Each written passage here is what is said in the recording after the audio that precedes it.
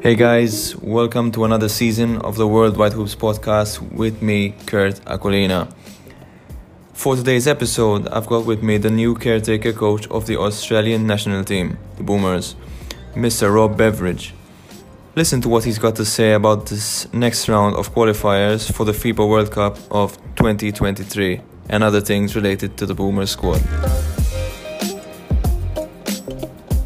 Rob Beveridge, newly appointed coach for the Boomers for the national team for Australia. Thanks for joining me today on the show. It's a pleasure to have you here, first of all. Fantastic to be here. I appreciate you reaching out and look forward to talking. So, you've been put in charge of the Boomers squad for the upcoming FIBA qualifiers. How are you feeling to be in such a position, first of all? Yeah, look, I think it's anybody's dream to represent their country, whether you're a player or whether you're a coach or a manager or whatever it might be. And in my situation, to be asked to be the head coach or take over from Coach Goorjian for this window. I know it's only for a few games, but I guess the faith and the trust that Basketball Australia and also Coach Goorjian has put in me to lead the team is really honouring. Very humbled by it. And now, obviously, with the team coming from a historic summer in Tokyo, there's definitely going to be some high expectations both for you and the players. So, what do you think about this? Yeah, it's no question. And the thing we've got to realise is that we're representing our country. When we put that green and gold on, and we've got that emblem on our heart, every single player's got to let the ego go. They've got to do nothing but 100% effort. What we do, so it doesn't matter who we pick. We have to have a team on the floor that gives nothing but their effort the whole time. And in these qualifiers, you'll be playing 4 games, right? Against the Chinese Taipei in Japan, am I right? It'll be just 3 games. It'll be 3 games. So, right. Chinese Taipei first on the 25th, back it up the next day against Japan, and then on the 28th we play Chinese Taipei. So it's a home and away series against Chinese Taipei, but it's actually in Japan. Japan will come back to Australia in the July window. All right, and something interesting is that part of your coaching staff is Sean Dennis also, and he's coaching in Japan. He's coaching in the B League as well. So I'm sure he knows his way around Japan and some of his players. And how much of an effect does it have on you and the coaching staff to have someone like that? Well, it's massive. I mean, Sean actually has worked for me for best part of 10 years. So he was one of my lead assistant coaches, one of my very close friends. We speak weekly. We're very, very close, and it made sense that because we are in Japan, his league is stopping for the window, and he's available. He knows all the Japanese players better than any of us here in Australia. So he's going to be a tremendous asset, for me and the team. And now, moving away from the coaching staff, from the coaching team, one of the issues you'll be facing as a coach for the upcoming qualifiers is the fact that due to COVID postponements throughout the NBL, especially, there isn't going to be a break, so to speak, for the teams. And Basketball Australia has already said that it will be trying to get the best players anyway. What challenges do you think you'll have heading into the games? Oh, look, that's another hurdle that we have to get over. It's like, I'm not trying to put the group down, but, our A team is full of NBA players. Mm-hmm. We've got 8, 9 NBA players that played at the Olympics and stuff like that. Our next group with the NBL is very, very strong. We've got a great group up, as you said, because of there's so many games have been postponed because of COVID. I think 7 out of the 10 teams at the moment all have it.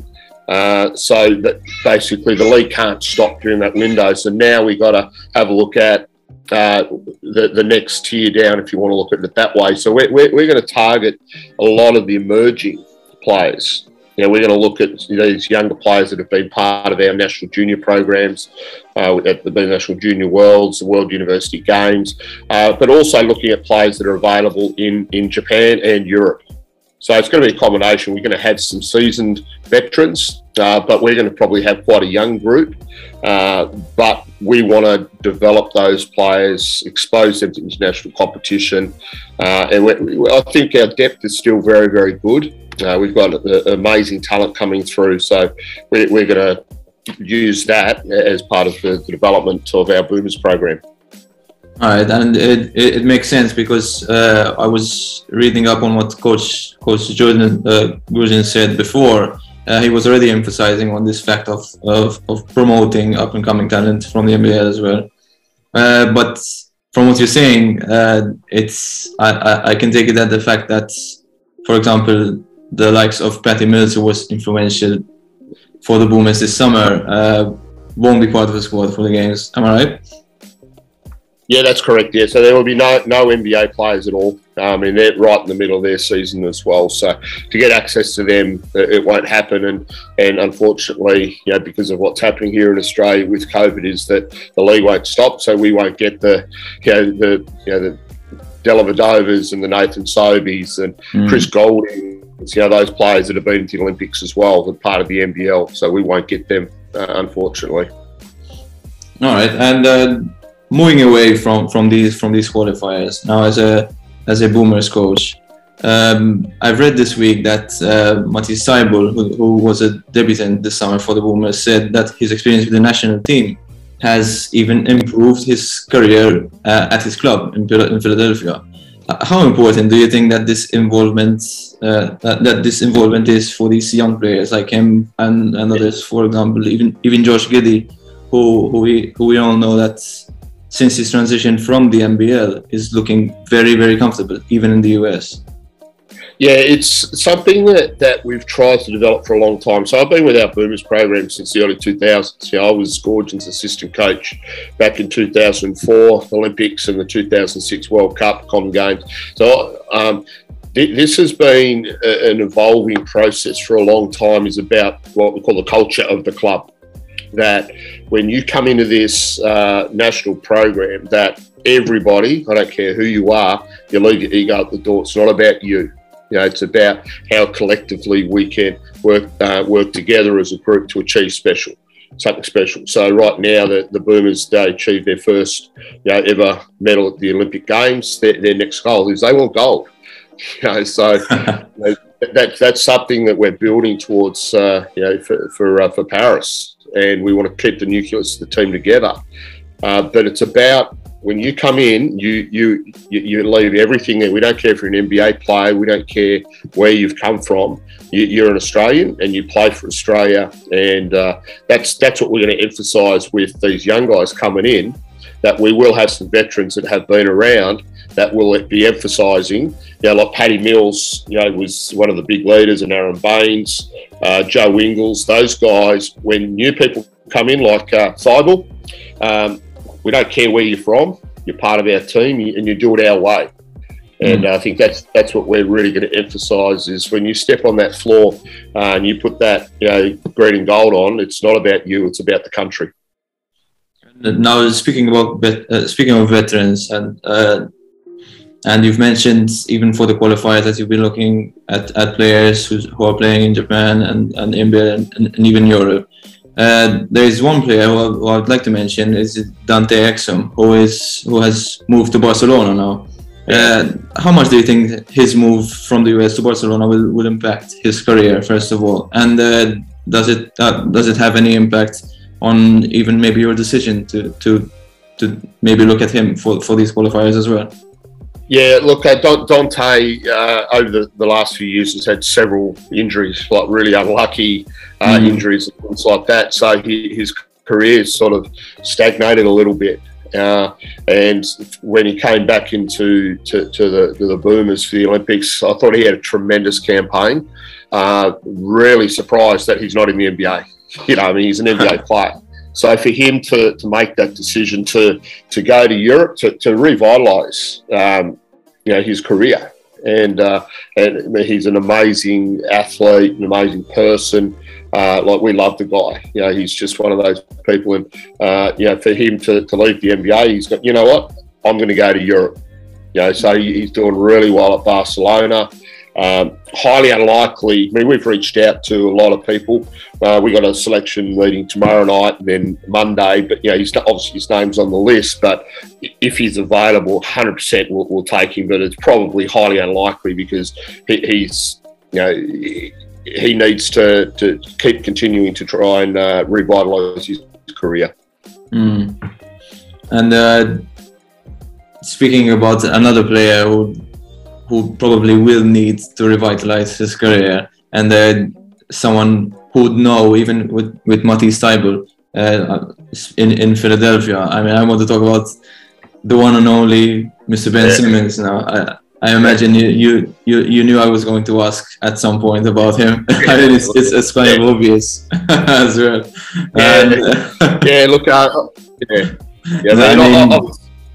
Ben's going through obviously a lot of stuff, on and off the court. You know, he needs to sort all of that out. I mean, it's a stalemate between, you know, his club and what he wants to do and things like that. I mean, obviously things didn't end very well at all.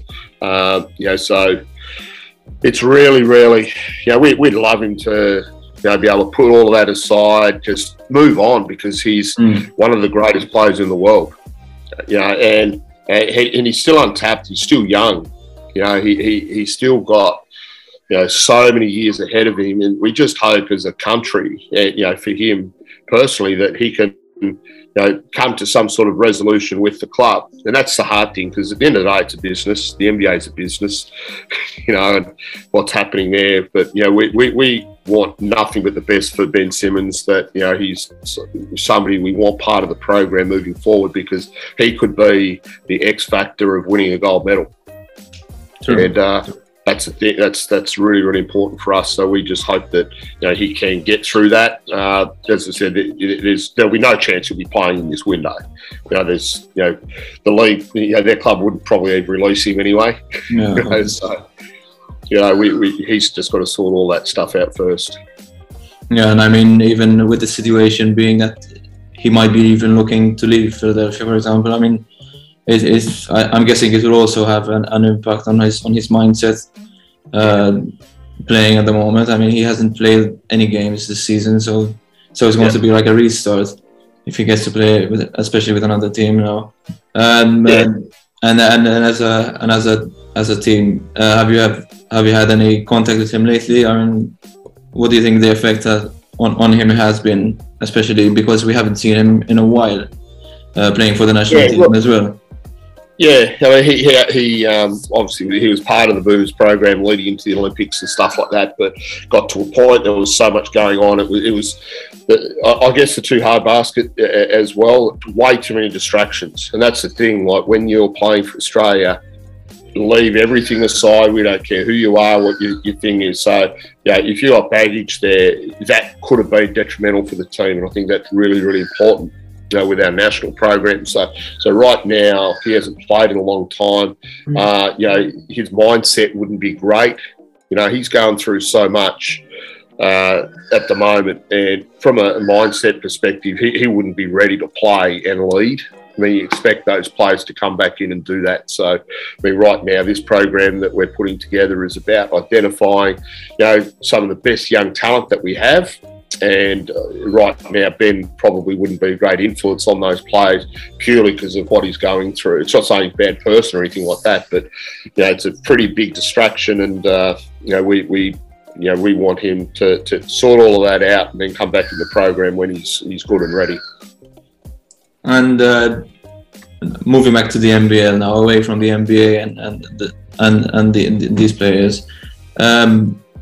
You've coached the Perth Wildcats a while ago, and looking at the ladder at the moment, one can see that they're having a great season so far in this year's NBL, bar the COVID things and whatever. What do you think about the NBL season so far?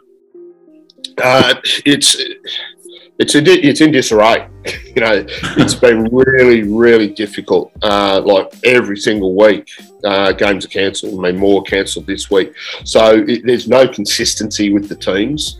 So it's still early in the season. I mean, the most games the teams played is 7. You know, they should be. You know, we should be halfway through the season, so we've lost so many games. They will make up for those games, but at the moment, it's really difficult for the teams to get some sort of consistency. Because, I mean, for example, Perth, they played their first, I think it was 5 or 6 games at home. So, you know, I believe so, yes. Yeah, I'm pretty sure it was 5 games. They went 4-1, and now they're on the road. But now that they're on the road, they've all got COVID. So 13 of their players and staff have got COVID. So now they're in isolation. You know, they can't do anything for at least 7 days. Then they've got to try and get back. You know, because you can't train, you can't do anything. You're pretty much you're in your bubble. So that's happened with 7 teams at the moment. You know, so you know, a lot of the players and staff. So what the league's saying, we're hoping that because everybody's getting it now, that the back end of the season won't be interrupted. We hope. You know, that's the thing. Like, it's such an unknown, but that's really affected the teams. So I think that the teams are very inconsistent. Like, one week they're really good. You know, like they're starting to hum because they play a game, but then they stop, and it's like they're starting over and over again. You know, so the league is very good. You know, it really has. But you know, like shooting percentages are actually down at the moment in the league. You know, I've had a look at that. They've dropped, you know, 3-point shootings, you know, in the low 30s. And a lot of it's because they don't have their legs under them. You know, they haven't consistently trained. They haven't done that at start-stop. You know, so all those little things there. You know, the scores are so much lower than they've ever been. I mean, our leagues are, you know, plays at a higher pace than the majority of the leagues in Europe. But they're lower scores. You know, they're in the 60s and 70s instead of the 80s and 90s like it traditionally is. And I think a lot of that's to do with not be able to train and play and have consistency. Exactly, and even the fact that they can't practice as much, it affects everything involved in the games as well. And now something to close off this interview. As you've mentioned a lot about the program, and there's already a good basis coming in from the Olympics, from the bronze, and you said they're aiming for gold now as well. The next commitment for the national team will be obviously after qualifiers, the World Cup. What do you think is the aim for Australia in the World Cup this year? Next year? Yeah, look, we've set a standard. We're calling it rose gold standard at the moment, but we need to get to that next level. I mean, we were very close in the semi-final to go through the gold medal game. It was pretty disappointing, but we achieved the goal of winning first ever medal. And that's amazing. But that's the baseline now. So the expectation of our players, it's not the country, it's not our management saying you must win a medal. It's actually the players. It's driven by Paddy Mills, Joe Ingles, Aaron Baines, those players that have been there for a long time, 3-4-time Olympians. They're bringing the next group through. So there will be an expectation within the group that for the World Cup that it's a medal. We're going for a medal. We want to put the best players on the floor to win another medal, silver or gold. But their goal is always, no, we're going for gold. If you talk to Paddy Mills and Joe, there's no discussion about, I'll win a medal. It's about, no, we're going for gold when we step on the floor. So everything we do at training, everything has to be a gold standard. And that's even with the group that I'm taking away. These young guys have got to understand that this is a high level that we're going to have. We're going to have doctors, we're going to have physios, we're going to have security people, we're going to have everything ticked. So it's not a watered down thing, because we want our younger players to come in the program to see this is the standard of when you play for the Boomers. Rob Everidge, it's been a pleasure to have you with me today on the show. I want to wish you good luck for the upcoming qualifiers that you'll be in charge. and obviously all the best for the coming new year.